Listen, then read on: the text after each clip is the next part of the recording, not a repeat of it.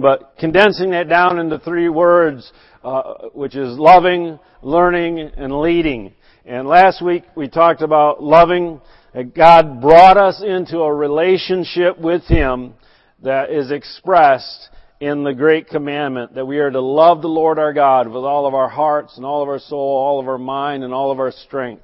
And the second is like unto it, that we are to love our neighbors as ourselves. So we kind of delved into a little bit of what that means, and He calls us in to a relationship of love, and from that relationship of love is where He sends us out from. So He calls us in to love, and then sends us out in love.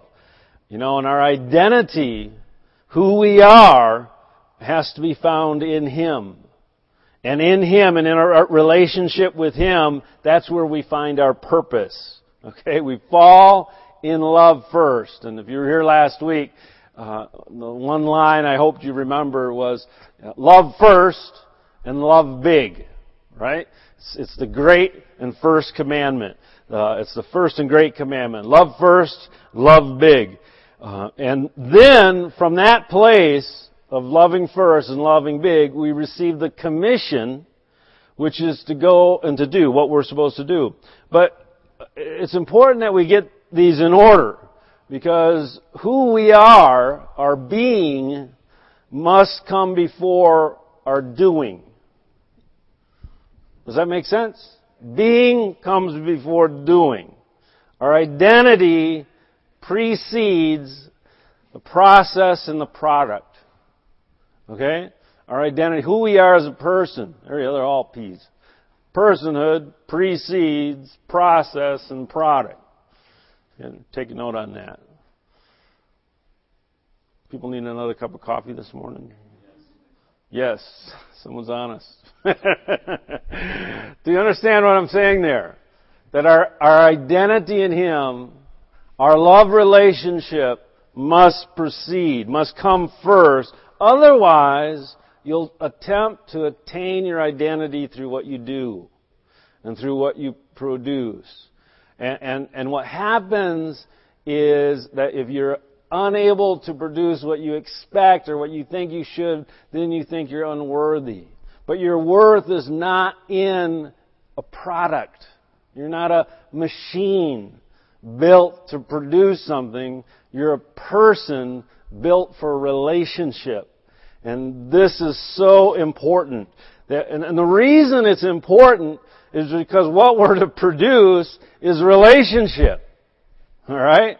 Not just people out doing some task or accomplishing a job or a project. And so much of our lives are identified that way in the world. In just a day-to-day routine, whether it's where you work, you have to go and produce X amount of widgets, or what do you call it? Or if you're in sales, you got to sell so many houses or so much of this, or you have to get this done by this date, or else you don't get paid. Or even if you're a homemaker, you're at home, you got to get all the work done. There's a lot of work. There's laundry and dishes and cooking and taking care of the kids and going to the grocery store, all the stuff. And if you don't keep on top of it, then things fall apart. And so we understand that, but God wants to tell us the ultimate purpose goes far beyond. And what gives meaning to all of that doing is being, and being in love. So love comes first, but purpose must proceed. Okay? It proceeds out of love, but it must proceed. In other words, love must lead to something. And when you embrace the Lord God in love, when you come into a love relationship with Him, in that you also embrace His purpose, His destiny, His calling, the reason He exists. When you fall in love with someone, like I shared the example last week with my wife, we don't want to just tolerate what they like. We want to like what they like. And we want them to like what we like. Well, when you fall in love with God, God has a purpose and a passion. And when you fall in a love relationship with Him, it means being joined with Him in His passion. What is He passionate about? And that ignites your passion. That proceeds out of love. And if it doesn't, then I question whether it's really love. It's more of like, infatuation or an idolization. You can say you love some movie star, right? Kids do this. Not grown-ups. Oh, I just love, and they're so fantastic, you maybe even fantasize about, wow, knowing the person or meeting the person, and, but all you know is the on-screen representation.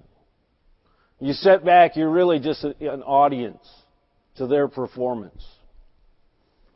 And people actually get caught up in a love relationship with people they don't know. All right? That's why people scream when they go to a concert. Ah! That was one of my favorite singers. This will date me. It's James Taylor. How many know JT? Come on, he's the man. Well, there's a live recording. I listened to a live recording, and he's just on the piano. He's low key, and some lady in the audience goes, "I love you," and he's like, "Oh, great. We really ought to get to know one another." It might change things. And he was just goofing around. But in reality, she didn't love him. She didn't even know him. She'd never met him. Spend a day with him, she might end up hating him. All she knew was a facade, a performance. It's not the type of relationship God's called you to come into with Him. He wants you to be married, to be the bride, to be joined in single purpose. And so that love leads to purpose, which leads to the Great Commission. And the Great Commission is found in Matthew 28, verse 18. It says, Jesus came and spoke to them, saying, "All authority has been given to me in heaven and on earth. Go therefore and make disciples of all the nations, baptizing them in the name of the Father and the Son and of the Holy Spirit, teaching them to observe all things that I have commanded you. And lo, I'm with you always, even to the end of the age." Amen. And this is not a translation I use often, but I like the way it puts it. It's Young's literal translation. And so the idea here is Young's try to interpret the original language word for word in the order that they were written. And so you don't have them in the normal English order. And so it reads a little funny, but parts of it's good. It says, "And having come near, Jesus spake to them, saying, Given to me was all authority in heaven and on earth. Having gone, then, disciple all nations." That's what I like. Disciple all nations. And then there's parentheses. "Baptizing them to the name of the Father and of the Son and of the Holy Spirit, teaching them to observe all whatever I did command you. And lo, I am with you all the days to the full end of the age." And so we have this great commission, what the church has been given to do out of the relationship of love that He's called us into. And the word "make disciples," go into all the world, "go therefore and make disciples of all the nations," is actually in the Greek one word. It's not "make disciples." It's "go disciple." It's important for us to understand this. And the word is a verb. It's something we do. And something that we are. Disciples, verbs are a state of being or an action. Basic English. Remember that? All right? And we need to embrace both aspects of this verb. It says, disciples that are called to disciple. When Jesus says, Go disciple. Go disciple. He's calling us to be disciples that disciple. Be disciples that make disciples. To reproduce. We should be the type of disciple that causes or leads others to become disciples. Or students, think of it this way, of Christ, enrolling others into becoming students of Christ. Alright? Passionate learners of everything that Christ taught us. And not, we need to learn, but in the aspect of learning is that we're drawing others into, look what I've found. Look what I've discovered. And sharing it in a way that draws them into wanting to learn what we're learning. And this aspect of the Great Commission differentiates the church's commission, what the church is called to do, our church, but also the church throughout all ages, from merely being a social service, or meeting humanitarian needs. As valuable as those are, I believe it's important to build houses and to distribute medicine. But that's not the primary task of the church. Jesus did not say, go out and build hospitals and distribute medicine. Did he? Huh? It's a good thing. If it leads, if it's unto making disciples.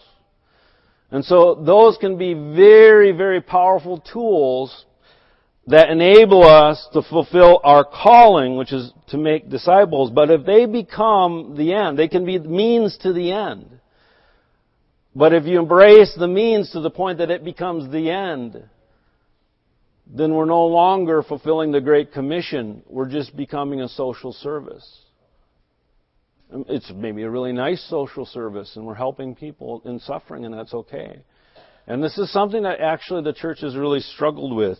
And it's often motivated out of compassion. But the greatest compassion is not to give someone suffering for a few moments or a few years or even their lifetime, but to ensure their eternal destiny. Isn't it? And if we can do both, all the better. I read a book by a man who started a movement in India. If I thought for a few minutes, I'd think of his name. But he grew up in India. He was a poor person in India, and he got saved, and he started preaching the gospel. And he says, people all the time say, well, you can't preach the gospel to a beggar starving in the street. And he says, yes, you can. He says, because I've done it thousands of times. You sit down and kneel next to someone who's dying, and you tell them about the hope of eternal life, and they'll listen, and they'll receive if you just go and do it. Yes, feed them. Yes, clothe them. But by God, tell them about the God that you represent. It's powerful. Changed my life, my whole view of missions when I read that book. All right, so God has called us to become disciples that reproduce. And our mission is loving, being filled first and motivated by the love relationship, and then learning. And if you look at the text, Matthew 28 verse 18, it says, all authority has been given to me on heaven and earth.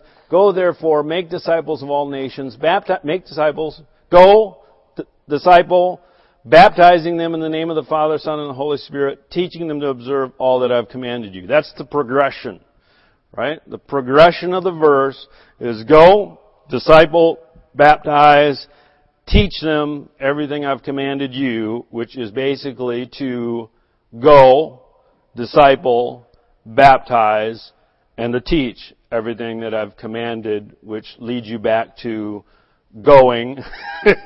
You get it? Go, disciple, baptize, teach them to do what I've commanded you to do.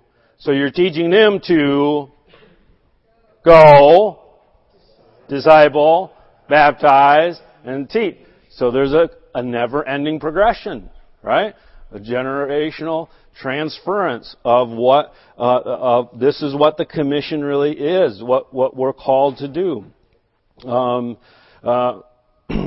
then if we understand that disciple in the original sense literally means to become a pupil. Okay? And let me just quote from this dictionary. It says, to become a pupil, transitively to disciple. Now, I didn't know what the word transitively meant. I'm like, transitively. I know what to become a pupil means, to become a student. Transitively to disciple. So I Googled it. Actually happy about computers. And it means an action carried from the subject to the object, requiring a direct object to complete the meaning. I'm going into teacher mode today. Is that all right? Well, this rocked me. In other words, what he's saying, what this word actually means is to become a pupil, transitively to disciple. In other words, you don't get the complete meaning just by becoming a student, unless you also disciple. Okay? It's a student that transitions, maybe would be a more contemporary word, into teaching. It's a student who teaches. The full meaning of the word is not just to learn, but to learn and teach. Does that make sense? And if you don't learn and teach, you're not getting the full meaning or the complete meaning of the word disciple. The word disciple is to learn and teach. And isn't that the best kind of teacher? You know, not someone that's just read a book and is spouting off facts, reciting something out of a handout or something they learned at school decades ago, but someone who's passionate, who's an active participant. And if I can challenge you in any way, and one of the goals actually for this year, and I've talked to all the different levels of the leadership in the church, is I'm challenging the church to improve our level of discipleship. And frankly, it starts with being passionate learners. That you really want to learn. And that you want to be an active participant.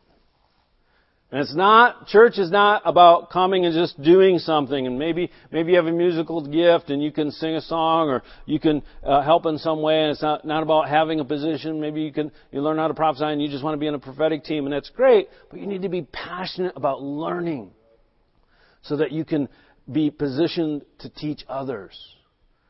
And increasing, and we're praying and seeking God for ways to increase in New Day Community Church a passion for learning, for being a disciple, and an active participant both in learning and into teaching. How to gain more information and understanding and experience in the things of God, and how to pass it on to the next person that we're called to minister to so that they can gain it, so that they can pass it on. We're to draw others into our lifestyle of learning.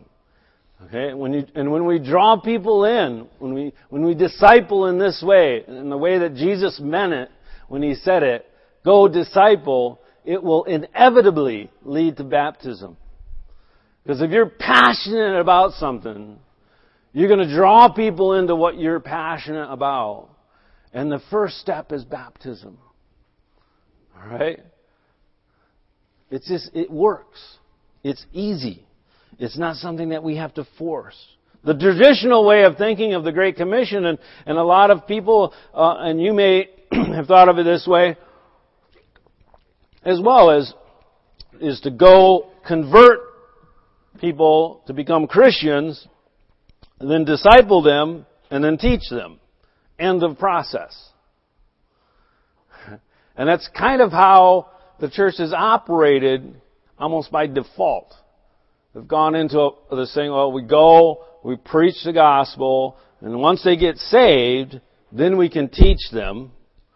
All right? We baptize them, and then we can teach them. And then they enroll in church, and they learn for the rest of their lives, they're students. And that's it. But that's not the progression that we find in the Great Commission. It's go, disciple, baptize, teach. Right? Not go convert. In fact, because there's not an end. When we do it the way Jesus taught, the people that we disciple and they get baptized, they embrace what we're learning and learn it as well. They get baptized, then we teach them to do everything. And so teaching them means that they start going, it reproduces rather than coming to an end. Jesus never led anyone in a sinner's prayer. Did He? The whole idea of a sinner's prayer didn't come about until the late 1700s. All of church history prior to that has no record of anyone coming to an altar call as a means of salvation. Sorry. It's an American tradition. I love America. But we don't understand the Bible by our American traditions. All right? It's a good tradition. All right? It's just not necessarily the methodology that it can be a great methodology. Are you hearing me? All right? What did Jesus tell people? He walked up to someone, what would He say? Walked up to Matthew, what did He say? Huh?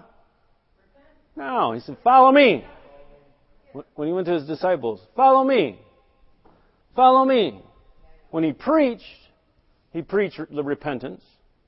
That was the subject of His teaching. But when we went up to individuals, He said, follow me. And the disciples would follow. And in Paul, what did Paul say? Paul says, follow me as I follow Christ. So he's repeating the pattern. Or in some translations, imitate me as I imitate Christ.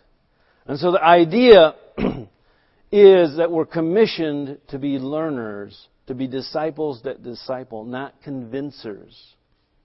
See, when you think that the Great Commission is I have to go out and convince people to become Christians, you'll end up getting frustrated because that's not the Great Commission. All right? You know whose job it is to convince? Amen. It's the Holy Spirit.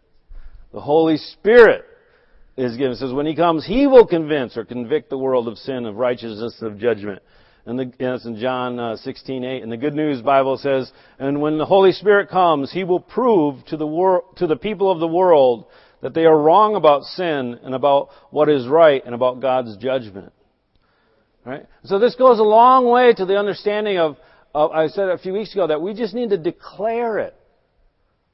You know, we don't have to worry about convincing someone, because if you're passionate about what you're learning and you share that will draw other people in, and then you show them what you've learned, and it'll come to the place where they're like, I think this is amazing. What do I do next? Oh, you get baptized. Because I read that in Acts 2:42. They said, what do I do next? And Peter said, get baptized. So they'll get baptized. And then what they do, and then you stay in the apostles' doctrine and you fellowship. And that's the way the church has functioned for thousands of years. And that's God's intention for it to function until He returns, until this Great Commission is fulfilled.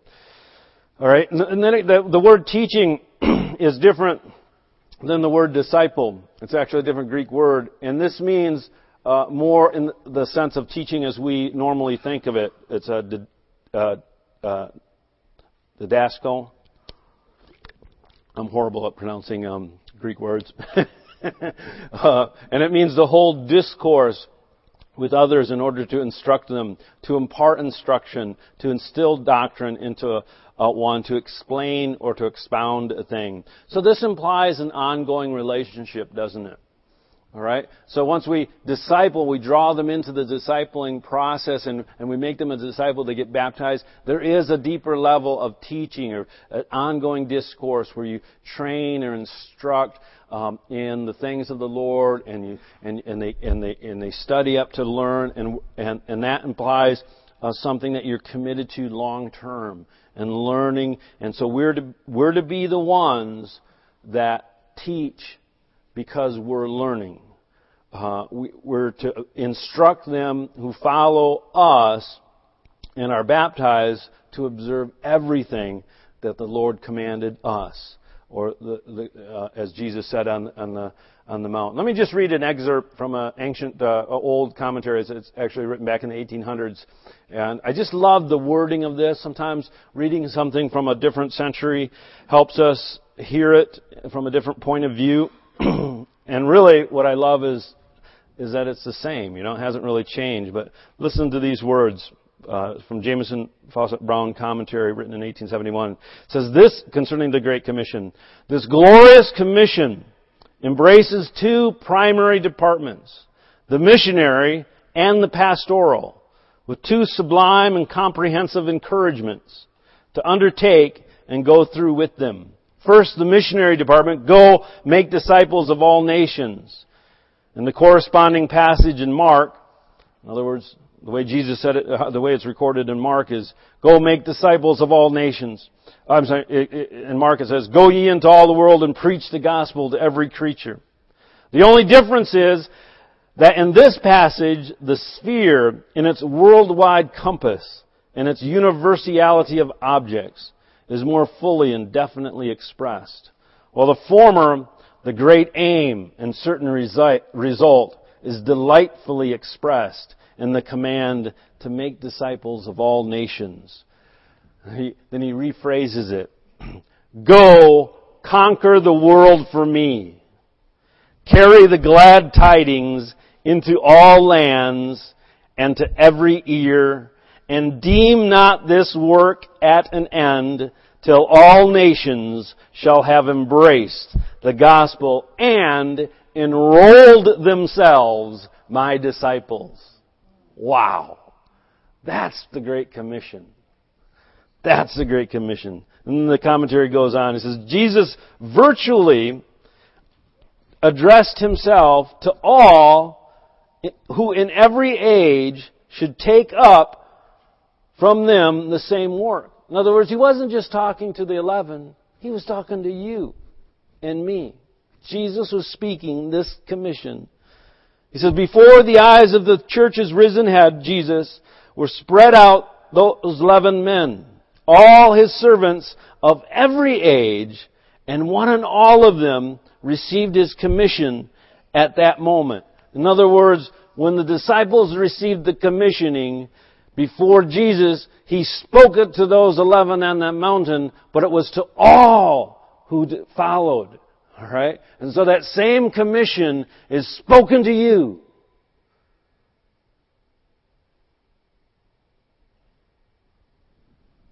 What if you were one of those 11? What would be the result? We know the result of what those 11 did. Don't we? It's the church that exists today. All right? Well, what's going to be the result of you receiving that commission? Because you've received the same commission. They were no better than you. Then it goes on and says, teach these baptized members of the church visible to observe all that whatsoever I have commanded you, my apostles, during these 3 years that you have been with me. And then he goes on and asks, what must have been the feelings which such a commission awakened? The disciples probably said, we who have scarce conquered our own misgivings, we fishermen of Galilee with no letters. In other words, they didn't have any degrees, no means, no influence over the humblest creature. Conquer the world for thee, Lord? Nay, Lord, don't mock us. And the commentator imagines the response. I mock you not, nor send you a warfare on your own charges. Because he gives them two great encouragements. And the first encouragement is that all power in heaven and on earth. Again, I'm still reading. It says, the whole power of heaven's love and wisdom and strength, and all power in earth, power over all persons, all passions, all principles, and all movements, to bend them to this one high object, the evangelization of the world. All this is given unto me, Jesus said, as the risen Lord of all, to be by me placed at your command. Go ye therefore. And you must receive this not as something said to those 11 guys on a mountain 2,000 years ago, in order for you to receive it in the way the Bible intends it to be received. You must receive it as His disciple, hearing it from the words of Christ.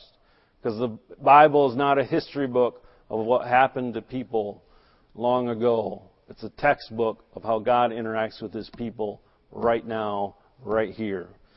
The second encouragement is in, lo, I am with you all the days. I like this. Not only perpetually, but without one day's interruption, even to the end of the world. In other words, there's not a single day that Christ isn't going to be with you in this process. If you engage, if you follow. And listen, if I said, guys, I'm leaving tomorrow on a mission, and anyone who comes with me, you're going to see people healed. You're going to see deaf people hear, blind people see.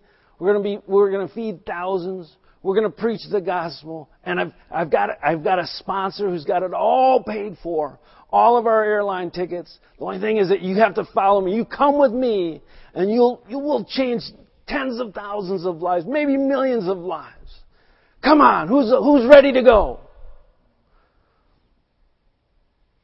Nobody puts up their hand. A couple of people, now they're going, what? Oh, he wants me to put up my hand?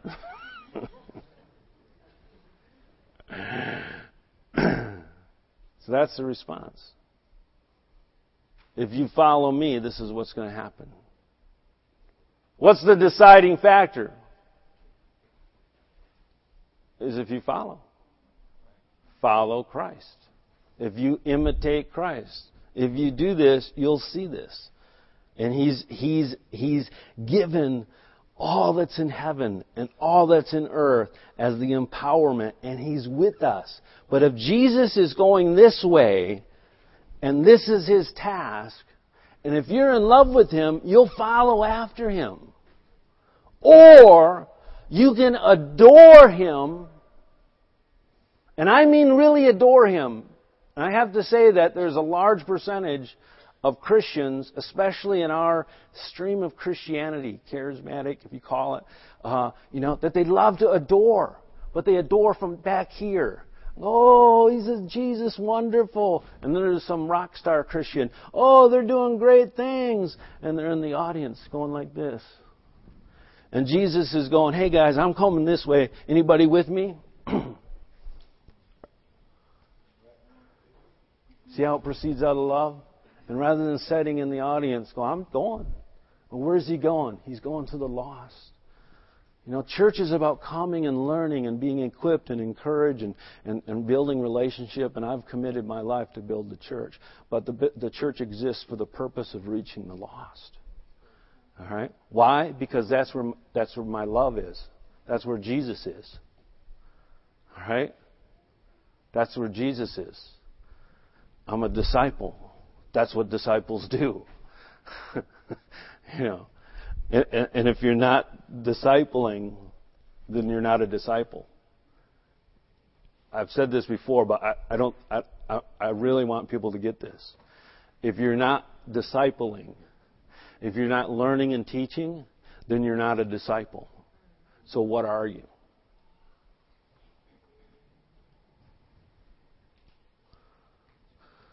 Ooh. Somebody say amen. That's good. Preach it.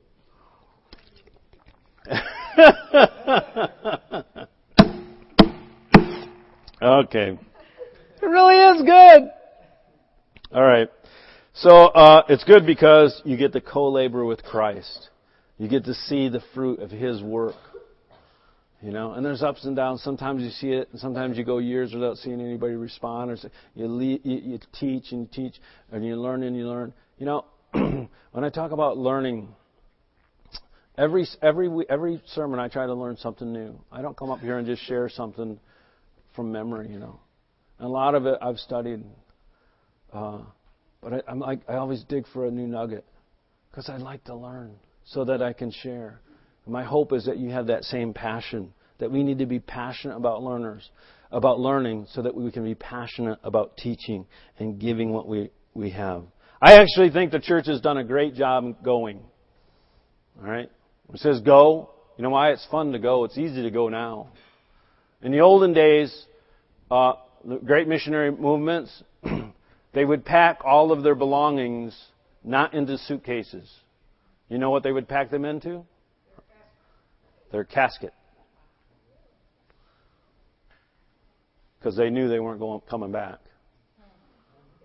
And that's how the gospel was spread to. That's why many of us are Christian. Because someone went with a casket and preached until they died or were killed. And then their kids took over. All right? And nations like Germany were won for the Lord because people were willing to go and die. We've gone. In fact, I thought about all of the people that I've met personally. And if I added up a list of all the nations of just the people I have personally met, I bet you it would include almost every nation on the planet. Seriously. Because I meet people that go everywhere. I know people have gone into Saudi Arabia, which is illegal to go into as a Christian. Iraq, Iran, Afghanistan, everywhere. Soviet Union before it fell. China. I know a guy who goes in every year to North Korea. North Korea. All right. If he gets caught, he's imprisoned. If he's lucky, he gets killed. All right. But if we failed anywhere, it's in teaching. It's in making disciples. Because disciples reproduce that pattern. And if we fail, it's because we're not learners. All right? I want to challenge you to become a learner, to become a disciple, become someone who's passionate about learning and understanding and coming into an experiential knowledge of all that Christ taught so that you can impart it to others. Because if we do that, then when we go, we'll make a difference. We'll change the world. Okay? Few people cannot learn. Most people will not learn. Okay? There's a few people that actually can't learn because they have problems. But even those people can learn. Most people they're too busy. Too busy to read your Bible. Don't ever be fooled by that lie. Too busy to understand the Bible. This is the most information-rich generation that's ever lived. You have the answer to every question, every debate. You can read both sides at the click of a mouse. Wow.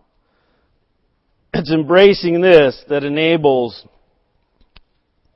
you as individuals and as churches to fulfill the Great Commission. People willing to go out and teach. So what I ask you to do today is to commit to be a disciple, not just a believer. All right? To be a lover and a learner. That's the calling. And if you're ready to do that, would you just stand up? We'll just pray a prayer. If you're not ready, don't stand up. It's okay. I'm not keeping track. If you want to stand up and you're not sure, that's okay too. It's between you and God.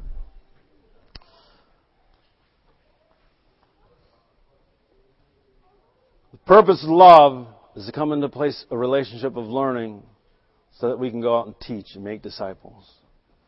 So Lord, everyone here, I just pray a prayer of blessing. Father, that we would become carriers of the Great Commission. That love would overwhelm us with a passion, and that passion would cause us to follow you wherever you go and to fulfill this Great Commission.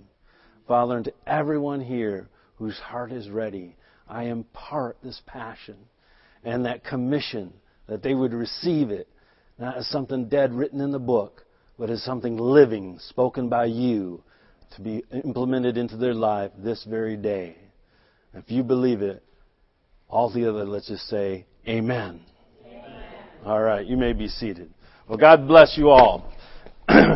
Thank you for coming. We have a few announcements before we were dismissed, and I get to do that today as well. So, if the ushers would